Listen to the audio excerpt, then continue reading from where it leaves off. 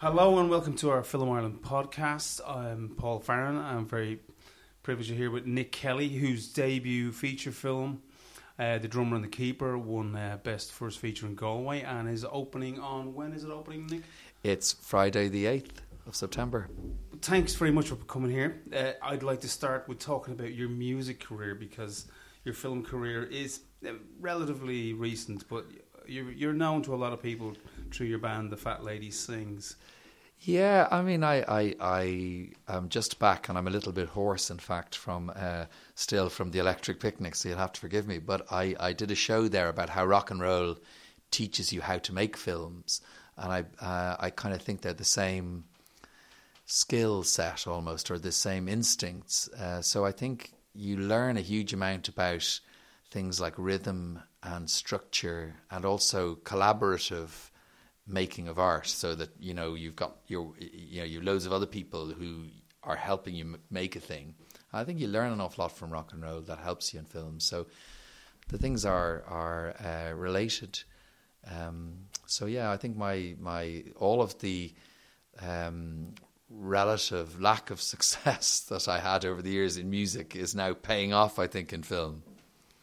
Would you say the collaborative aspect can be quite different, though?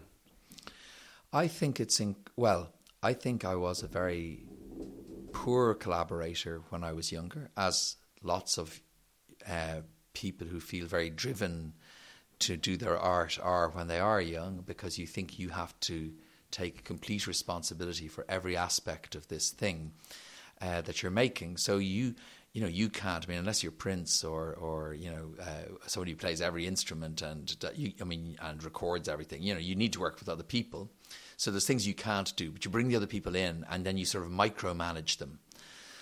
And what happens is that people fight back for a while, and then it's like they're drowning or something. They suddenly relax because they've just realised, okay, he doesn't want me to bring any of my own personality or humanity to this. He's just going to tell me what to do.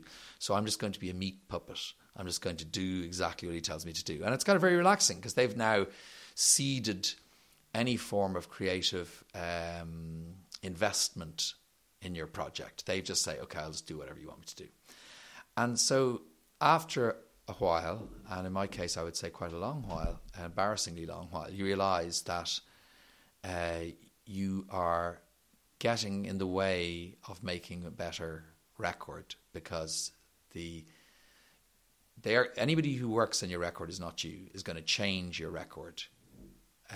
And the only thing you can do is first of all choose really well people that you think get the same thing that you want to get. And then after that, you've just got one really simple choice: is am I going to empower them to change it for the better, or am I going to shackle them and force them to make it worse? And that's the only choice you have. It won't be what you have in your head. If you're lucky, and if you choose well, and if you don't get in the way, it'll be much better than what you think it's going to be. So that's a really slow learned lesson I have from music.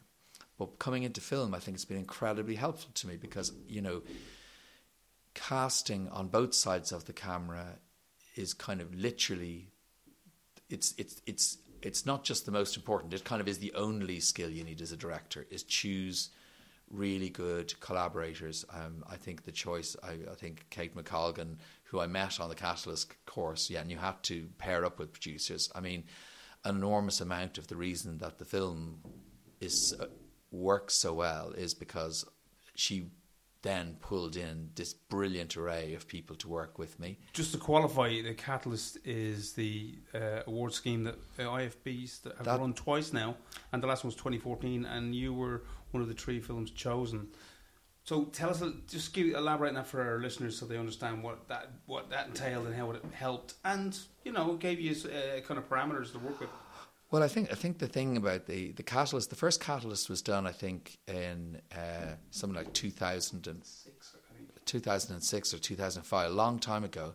And you had to go on 2 weekends of mentorship, and then you had to apply for it, and then you had to do the thing. And I missed one of the weekends I was away, so I didn't do it.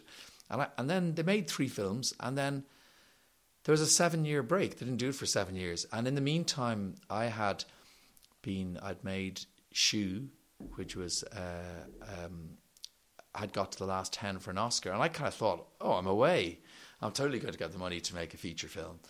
And then I spent several years kind of not quite, like getting development money and getting, people liking a lot of the ideas I was coming up with, but not actually funding me to make a film. And then when the Catalyst thing was announced again, I was so on my radar. I thought, this is my one chance to jump past all of the gatekeepers. It's just a simple thing. Are you one of the 3 best projects that enters it? And so that was it was in 2014. They announced it, and so I actually went in with 2 different projects because I was so determined to not mess up. And I think there was 400 people who went to the 2 seminars, most of whom were writer-directors. And you had to pair up with a producer. That was also on the course. You couldn't be a director-producer. And so there was 2 weekends of seminars. And in between the 2 weekends, there was 10 days. And on the first weekend, I realised everybody here knows each other. And I don't, because I'm not really that long in film. And half the producers, there was 40 producers and there's like 360 writer directors. So it was like the Hunger Games, And I realised that most of the producers are already paired with somebody, so in that 10 days, I took a reference out. I researched every single producer, and I kind of identified kind of about 10 that I thought were the most interesting and capable and had the most interesting CVs. And I tried to meet them all in the 10 days in between. So I met, I think, 7 of them for coffee. And I found 2 to work with on 2 different projects. And Kate McColgan of Calico was one of them. And that was then, so we then, I think of the 400 people who were on the course, 89 projects were submitted and 9 were shortlisted and 3 were chosen. And the rest is history. Yeah, but it's the best odds I could possibly have had, What was nice, though, what would you say the advantages of the Catalyst were? I mean, obviously it's a low budget, but so it focuses you in certain ways. But that, in its way, is also part of it, gets a creative fire going. I mean, there's a bunch of things that are really interesting about it. I think one of the things is it is low budget, but it's been negotiated in a way that everybody is participating financially in it. So if the films happen to be incredibly successful, everybody on the crew and the cast participates, not just the producer and the director. I think by definition, because it's a low budget thing, the only people who really work on one of those projects are people who are really into it. And, Kate had huge numbers of contacts on crews because she'd been on crews for years, because also, at that point she hadn't produced a feature. And so, and she just, I think what happened is we got incredibly good people to work for us for like a pittance on this project. So that's so when you call it. Well, I was going to say, in a sense, it's hard to talk about the budget because there's not much money, but the on paper, but the value of the people that you're getting is a multiple of the money that you're spending. And we pulled every other kind of favor. So many friends and musicians that I contacted let me use their music for like really, really tiny fees. We got almost all of our locations for nothing. And actors came out of your own music background a bit as well. Would you agree? I think it's certainly. I think 2 things. John Walsh, who did the score, I knew from advertising, and so John was always doing the score. But all the different songs, because the world that they're in is a world of music. I did write a couple of songs, or I wrote one with John. I wrote one by myself for the film. But I also, I looked at all the scenes and I could see where we needed tunes, and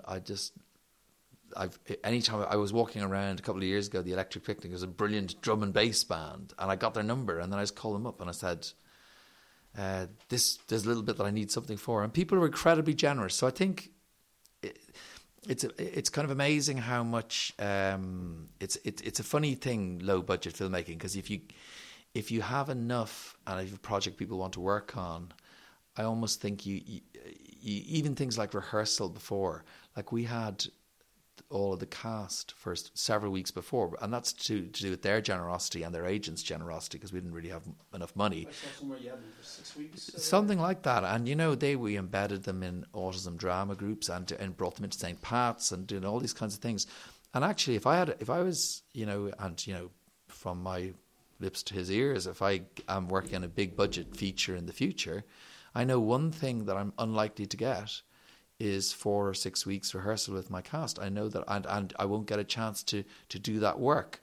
And that's been a huge part of the film's success, is that work, all the work they did, and how well we all knew our story and our characters. By the time we hit the set, we were like bulletproof on that stuff. How long was your shoot? 20 days. 20 days, which is tight, very tight. I actually happened to buy your set one day. We were coming down, and I was on Lisa Kelly, who's a wonderful production manager. Wasn't she a line producer or production manager? On this she's production manager. She's great, but it was palpable. There was a lovely energy in the air, and it's nice to, you can feel that. Even so we left quickly because we're just outsiders. It's a big thing, and it's like people talk about casting, and I mean this really seriously. It's casting on both sides of the camera.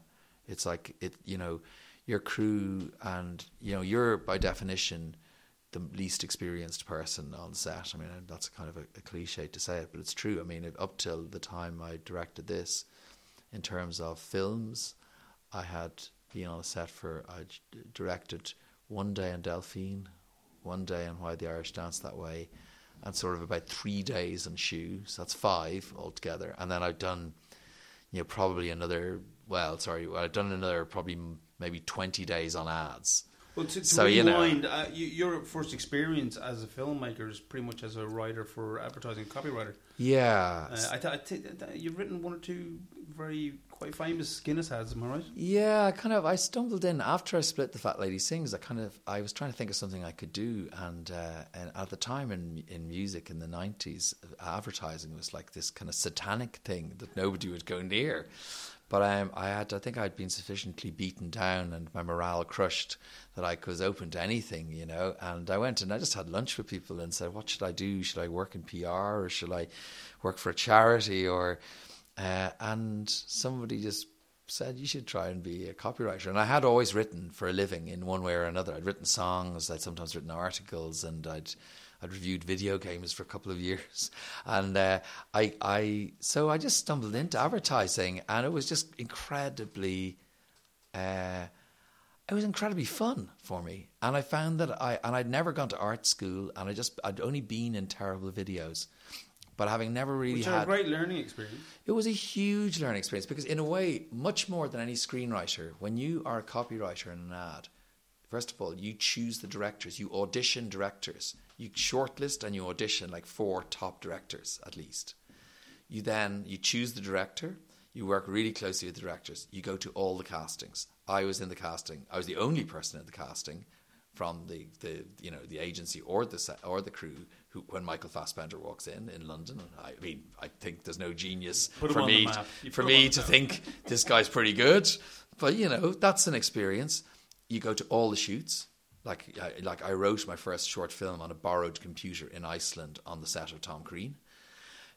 And you go to all the edit. You spent all of your time in the post. Like I spent on Tom Crean, I would have spent 6 or 7 weeks in London in a post house. And Tarsem, the director, was only there for 2 days. That advertising level, it's almost on a Hollywood scale of immersion in terms of the system of how things operate. Well, I mean, if you look at the budgets for any one of those Guinness ads. So I wrote 5 Guinness ads that would be like big Guinness ads, and then I wrote the launch ad for Walker's Crisps where Roy Keane mugs Gary Lineker and steals his crisps. Yeah, and different other things, and the budgets in a lot of those ads would have been over $1 million. Like 3 times our budget for 60 seconds. 40 seconds.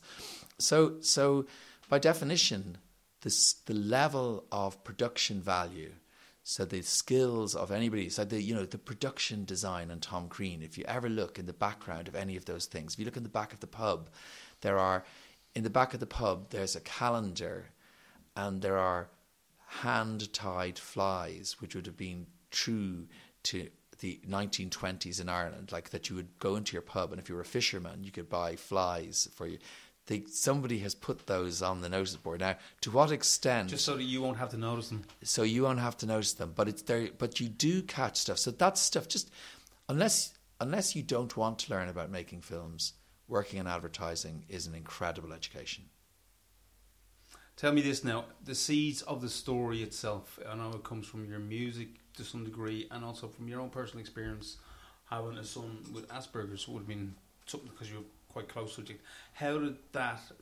I mean, obviously that's where the inspiration came, but could you elaborate on that for me?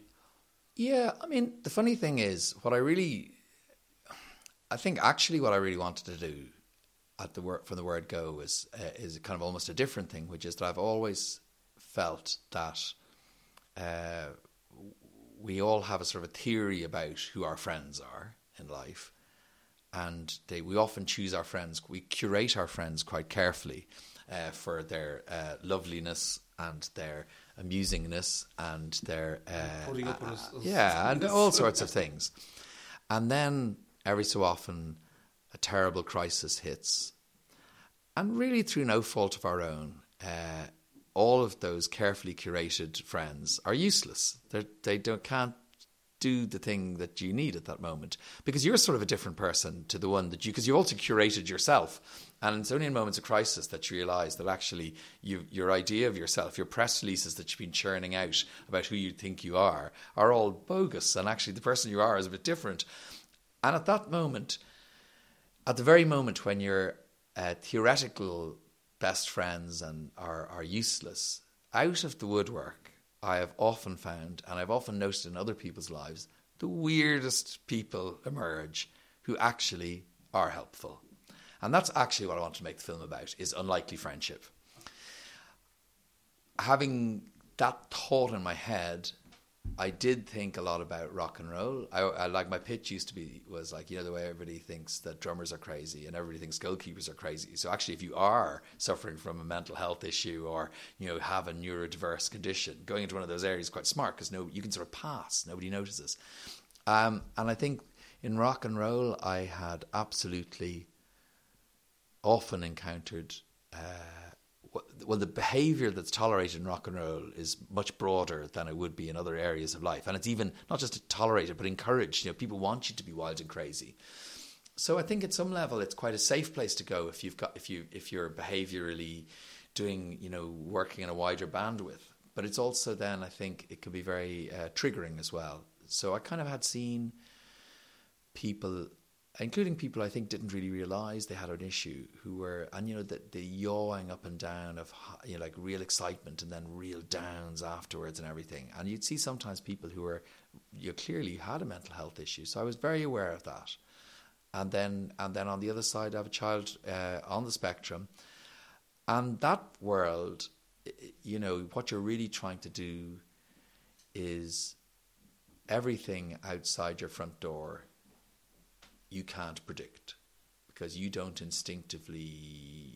instinctively picking up all these signals that the world, a lot of the world does pick up.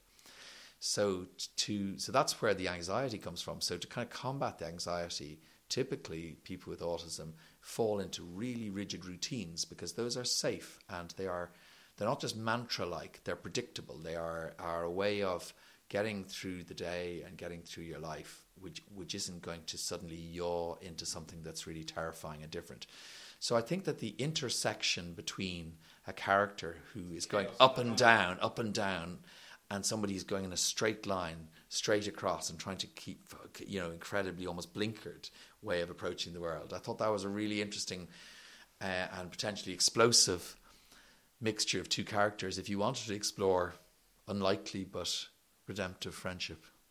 Yeah, I don't want to talk too much in terms of the plot because we don't give any spoilers away. But by the nature of, we agree that our keeper character is the one who's the more stable and solid of the two. He kind of grounds our drummer.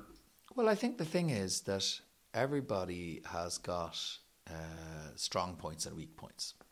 And in our film, each of our two characters has, they've got at least one clear weak point, but they do have strong points as well. And I think the interesting thing is to what extent you can be forgiven your weak points through your strong points, or whether somebody else's strong points can help your weak points. And I think that's a lot of stuff in our film. A lot of stuff's about that. Yeah, as Billy Wilder and I.L. Diamond said, nobody's perfect. How did you find, where was your head at when you were trying to cast for The Keeper? What did you think you were looking for, or were you just hoping you'd find something? Was there much preparation asked of the actors going into the audition? I think it's we cast for a very long time. That's the first thing. We cast for 6 months, looking for the two main characters. I mean, we have a big cast, so all along I was looking, and we're very, very blessed at this moment in Ireland in the last few years that there's a really genuinely great critical mass of high standard of film acting. So it's kind of a pleasure, and it's every day you go to a casting, it's so interesting who comes in and what they bring. So I never am bored with that.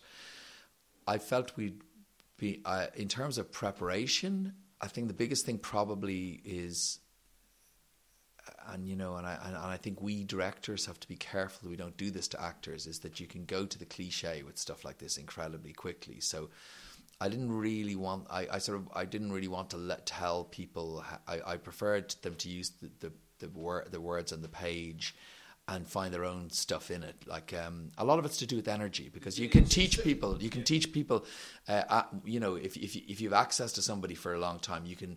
We shared people with them. We introduced them to lots of people who, in both those situations, and could give them a first-hand sense of what either having, a serious mental health issue was like, or being on the autism spectrum was like. And we did a lot of that.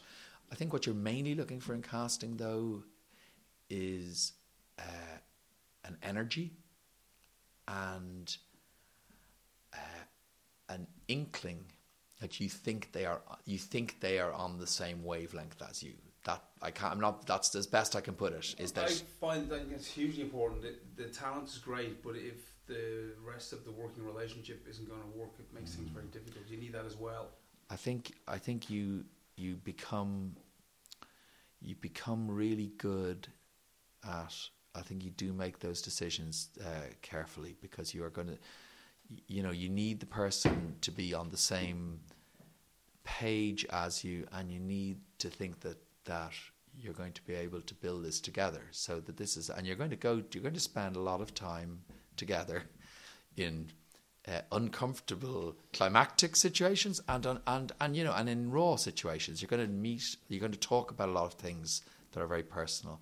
So you need to feel you can have that conversation. You can go there with those people. So those are funny judgments to make. I mean, you meet people a couple of times, but your body makes all the more important decisions in life generally. Yeah. In art, it's not your brain; it's your body, just your gut instinct. It's so important. I don't trust interviews.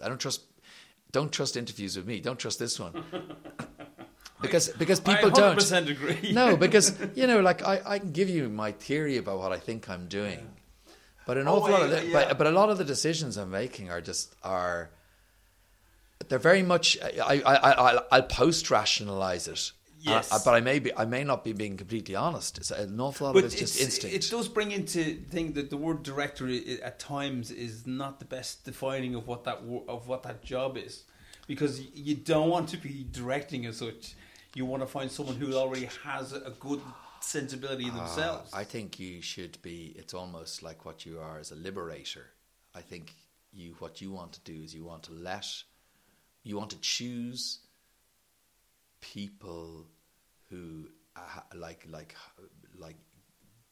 pigeons or like eagles, people who can carry your story, and then you want to let them free, and they want to go to a place that you actually can't get up that high yourself. So that's literally what you want to do. I mean, a lot of the time when I'm on set, mostly for the first take, I won't say anything, and very often, I mean, I don't know what, but like an awful lot of the time, most of the time perhaps, what happens is better than what I was going to suggest. And then if it isn't, or if I don't, if there's something else I want to try, because I think I'm always going to be interested in what you. If you're an actor, I'm always going to be interested in what you're going to bring to me. Like I'm greedy for that, and I think that buys you buys you the space then where if you've got an idea, you can it'll be taken back in good grace, and they'll really try to see it your way as well, and you'll try, so you both you work together, but it's very much like it's like a kind of opening. It's like opening presents takes rather than than everybody terribly worrying. It's I love being on set. It's so exciting. It's so much fun. Which did you find more difficult to cast? The keeper or the drummer? Well, the bizarre thing about the casting was we had seen lots of people. We'd seen really good people for both those roles, really good people.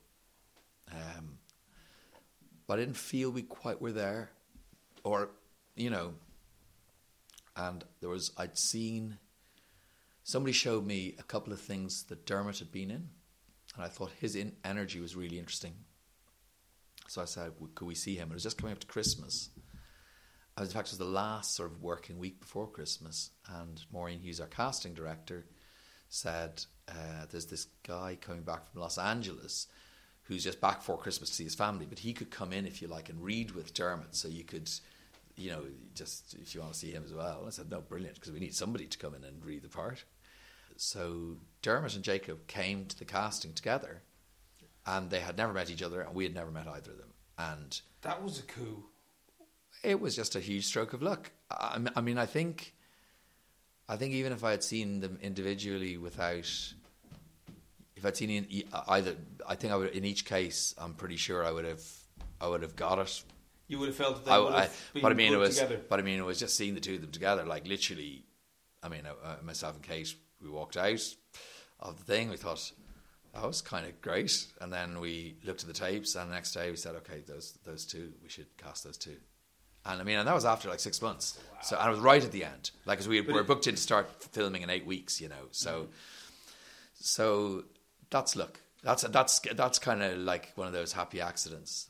But it's particularly seeing them together, actually, because there was also they themselves. They were very generous with each other just in that casting. Like, I can't really explain it. It was just great to see them together. Really. It made the decision very easy. And obviously a big shout out to Maureen Hughes for putting up with you for 6 months. Yeah, absolutely. And I would say that the actors, that sort of generation or semi-generation of actors that, that's identified and, helped develop, and along with, other people, that's a huge, like, everybody talks about the film, Irish film being in a good space at the moment, and I really think it is. Yeah. In the sense of, like, there's not just like an Irish film that you like every 3 years. There's like 3 Irish films that you like every year, or 5, yes, or 6. And I think a huge amount of that is to do with the acting talent. I think that even from when I was casting Shoe, and I love my casting in Shoe, and I did see some other really good people who we didn't cast in Shoe, but I felt that Peter Coonan again. Yeah. Nice role. Oh no, he's great, Peter. It was because like, obviously I knew Peter ever since Shoe, and he's been my mate since Shoe, because he was, and him and Pat, again, there was such a relationship that came. It was much harder to get the two of them. They were very separate, but again, it was their energies, their contrasting energies in Shoe. But Peter was, when we were the role of Toss, who's like the somewhat caught in the middle bass player in the drummer's band, and he was doing one of the 1916 plays. So he had a moustache that he had to wear for the play, and he couldn't shave it off because for the shooting days, it was just and we had to wrap him early and all that stuff. So we just decided, okay, his moustache is going to have to be part of his character. So it's almost had its spin-off series itself. We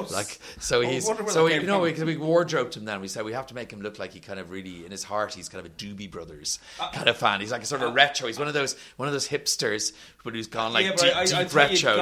I'd take on a really microscopic on the hipster analogy. Then you went, let's get the hipster thing really right, and talk a big one up for the Tasha wears. I know, and it's a proper moustache. Like it is model zone. It's not a prosthetic. It's a great granddaddy job. It is, yeah. Again, great performance all around. One person that stuck out for me, and forgive me for not remembering their name, was the coach.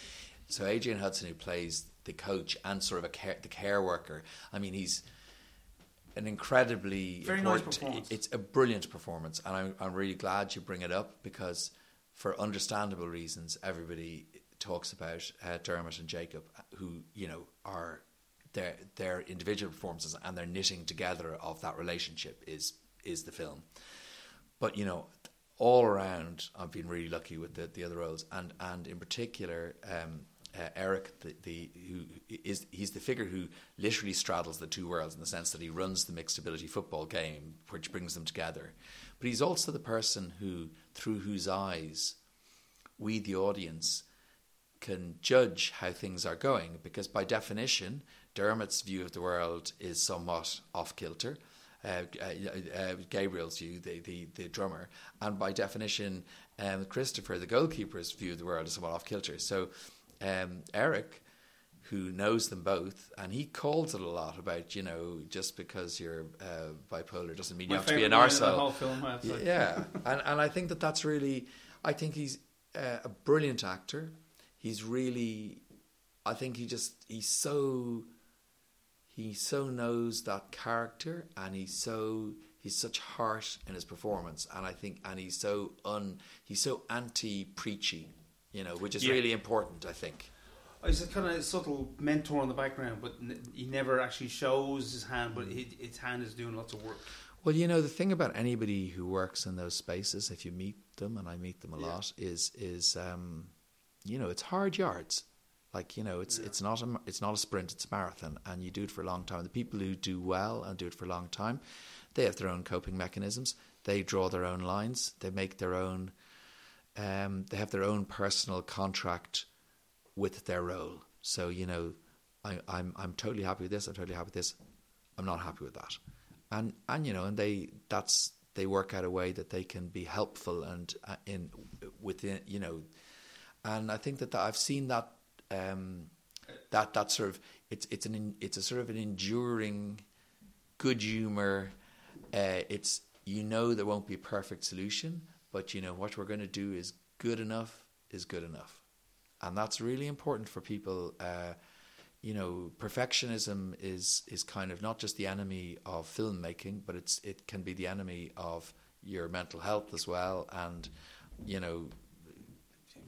what we all need to be is kind and forgiving and not sweating the small stuff. And I think Eric's pretty great at catching that quality. Yes, definitely. I mean, the whole message for me of the film was that everyone deserves to be given a chance, and that, as you say, nobody's perfect, but we can all help each other fill in the gaps. Well, I really believe that. I mean, it's funny because the thing about the film is it's a funny film, and it's, I think, a kind of a quite pacey film and quite an upbeat film in a lot of ways. It does deal with some issues that are difficult issues, but I've one of the things I really, people would say, well, it's quite issuesy, isn't it? Like the thing is, I sort of don't really buy that it is, because issuesy suggests that it's like it's way over there, and I'm of course not actually mentally ill myself as a viewer, so I wouldn't be interested in that. But the fact is, we're all 1 degree of separation away from this, and if you're not like one of the 1 in 4 people who is having or will have treatment for mental health issue, or one of the 1 in 65 people who has autism in Ireland, your cousin is, your brother is, your mum is, or your next door neighbour is. So we're all like in this together. And I mean, there are other things some of us are better at than others. So I kind of think being open to the frailties of people and being forgiving of the frailties allows you to release the gifts that other people have to give you, and I really believe that. I thought it was unapologetically upbeat, and I thought that was one of the things I did like about it. And why not? Why shouldn't it be? Well, I mean, I think it's it's funny. I mean, this is where you get into the kinds of films that you want to make, or the kind of film you want to make at any given moment. I mean, and I can't say that I always will want to make exactly films like that, but like when I was thinking about films that I really love, they're quite. I think it's hard to be warm and cool at the same time. So, like, I kind of think I'm cleaving towards the warm, and I love Juno, I love Billy Elliot, and I loved About a Boy, and films like that. So they'd be close cousins of it. They're all. If I don't know that each of those films has its own aesthetic and ours has our own aesthetic as well, but I think I like the feels of those movies, and I get us. I think we're more in those spaces than in some other spaces. So I see you're in London Film Festival as well. Yeah, that's a really brilliant thing. Fantastic. It's just happened it's all kind of happened quite quickly because it's like warfare. I always say that you the intense moments of activity and then long bouts of kind of waiting around for something to happen, and and after we were sort of really finished the post in like sort of February, and we were kind of thinking about what we would do, and then we went to Galway, and literally the day before we went to Galway, we'd been talking to Element, and we signed an Ireland and UK distribution deal with Element. Then we went to Galway. So that was the Thursday we signed the deal. On the Friday we screened in Galway and got like an incredible reaction, I can say. I mean, we got a standing ovation. We had people in floods of tears. We had people standing up, giving I Am Spartacus, like speeches from the stalls up to us, and that was an amazing thing. And then on the Sunday, which actually was genuinely a bonus as opposed to the main point, but it was like we won the Best Irish First Feature. So that was, and then on the Tuesday, I went into a meeting in Element, which I thought was just like sort of meet and greet, and there was 8 people in the room, and they said, we should go in September. There's a slot in September that would really work. So it's all been incredibly fast. And then the London Film Festival, we suddenly were up and running in Ireland and in cinemas in Ireland, like very, very soon now. And then the London Film Festival, which is in October, they came back and said, well, listen, we'd really like you to come there. So that's kind of incredibly harmonious for us. So I'm really looking forward to that. And I'm really looking forward to that first step out of the country, because I don't think there's nothing Irish about this film at all. I mean, we shot it around Dublin. There isn't a single phrase in it that is Irish. There's not a single... I'm really interested in making films about humans, not about Irish humans. On that note, Nick, I'd like to say thanks very much. We'll hope your film does really well. Thank you. Here you. and abroad. Thank you. And keep up that universal storytelling. I'm doing my very best. Thanks, Nick. Cheers, Bob.